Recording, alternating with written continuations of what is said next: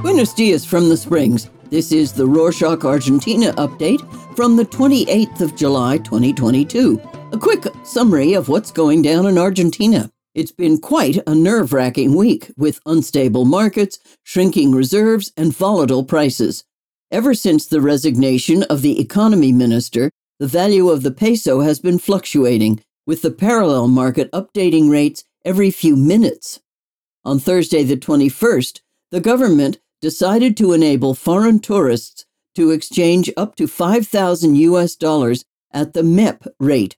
With so many different rates, it may be hard to keep up with them, but what you should know is that the MEP is a bit under the parallel exchange rate, but twice the official one. For locals, the MEP also represents an opportunity.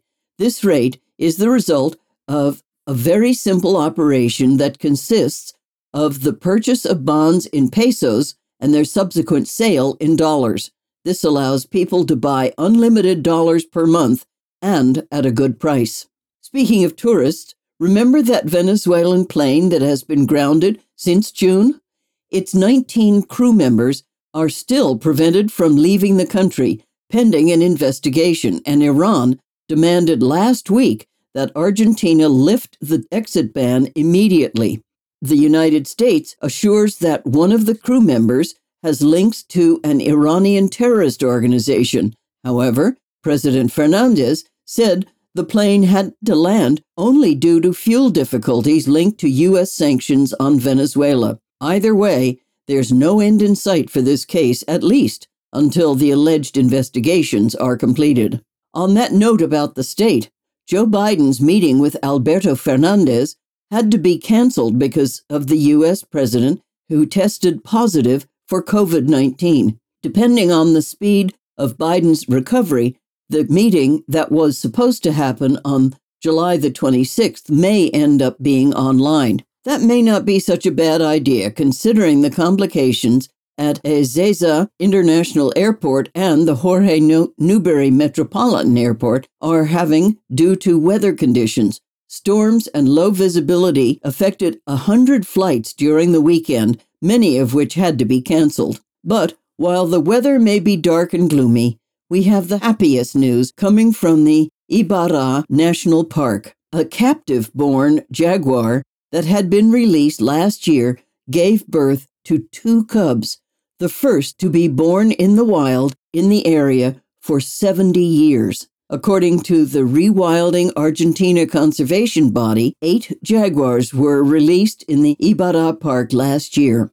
From jaguar cubs to human kids, children between 6 months and 3 years are now eligible to get a COVID-19 vaccine in the Buenos Aires province. The announcement came right after the country received more than 2 million pediatric vaccines. In order to get the shot, kids will have to be registered on the Vacunate PBA website or app. You can find the link to the webpage in our show notes. So far, 15 million citizens have received at least 2 doses in the Buenos Aires province. Speaking of the Buenos Aires province, the Federal Administration of Public Revenues, also known as AFIP, and the Buenos Aires government will allow new limited liability companies to request simplified registration as of the 1st of August. This means that new companies will be able to obtain their CUIT and electronic fiscal domicile in a single step. Other companies, like civil associations, charitable foundations, associations, and trust contracts, will have to wait for the regulations of Buenos Aires Provincial Directorate of Legal Entities of the Ministry of Justice and Human Rights.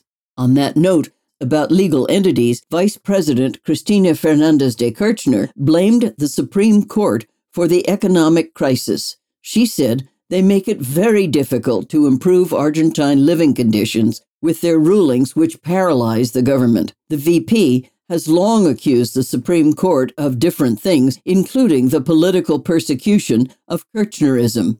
This new attack comes together with the start of her trial for public works graft in the award of a highway construction contract.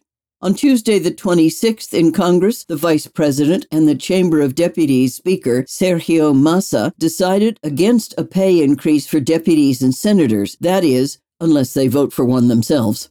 Deputies currently see net earnings of almost 450,000 pesos, about $1,500, plus a significant amount of money they can spend on advisors, travel, and other expenses. Since we're on the topic of politics, demonstrators filled the streets on Tuesday the 26th to pay tribute to the iconic political figure Eva Perón on the 70th anniversary of her death, also known as Evita, the wife of former President Juan Domingo Perón, became a legend due to her fight for women's rights and her premature death at 33 years old in 1952. Her influence even traveled beyond Argentina, and her life story was depicted in a long-running musical and a film starring Madonna. On a similar note, Delia Cecilia Giovanola, a founding member of the Grandmothers of Plaza de Mayo, died last week at the age of 96. She dedicated her life to the human rights organization with the goal of finding the children stolen and illegally adopted during the last military dictatorship, and was able to find her own grandson 7 years ago.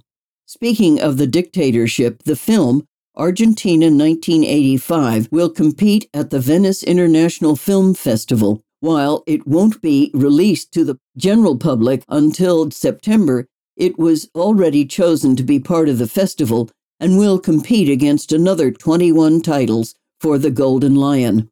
Starring Ricardo Darín and Peter Lanzani, the film tells the story of the prosecution of the leaders of the last civic military dictatorship. Meanwhile, in the city of Rosario, the streets are as dangerous as they were 4 decades ago, albeit for different reasons, being the main setting of a chronic feud between rival drug trafficking gangs. Violence in Santa Fe's largest city is escalating, with at least 3 people killed last week. There's been 139 murders since the start of this year. Speaking of the Santa Fe province, the Minister of Education is pushing an initiative that would ban the obligation to repeat at school. Starting 23, the Continuous Advance scheme would allow students to pass even with pending subjects, based on the theory that the traditional format increases dropout rates. To wrap up with some lighter news, the messaging app WhatsApp, which is the most popular messaging platform in Latin America, will be introducing some interesting updates. Mainly, it will add the possibility of hiding your online status. Users will be able to choose to hide it from everyone, all contacts, or from some selected contacts. That's it for this week. Thanks for joining us. Did we miss anything important? What would you like us to talk about in the next update? Let us know your thoughts at argentina@rorschach.com. Nos vemos la próxima semana.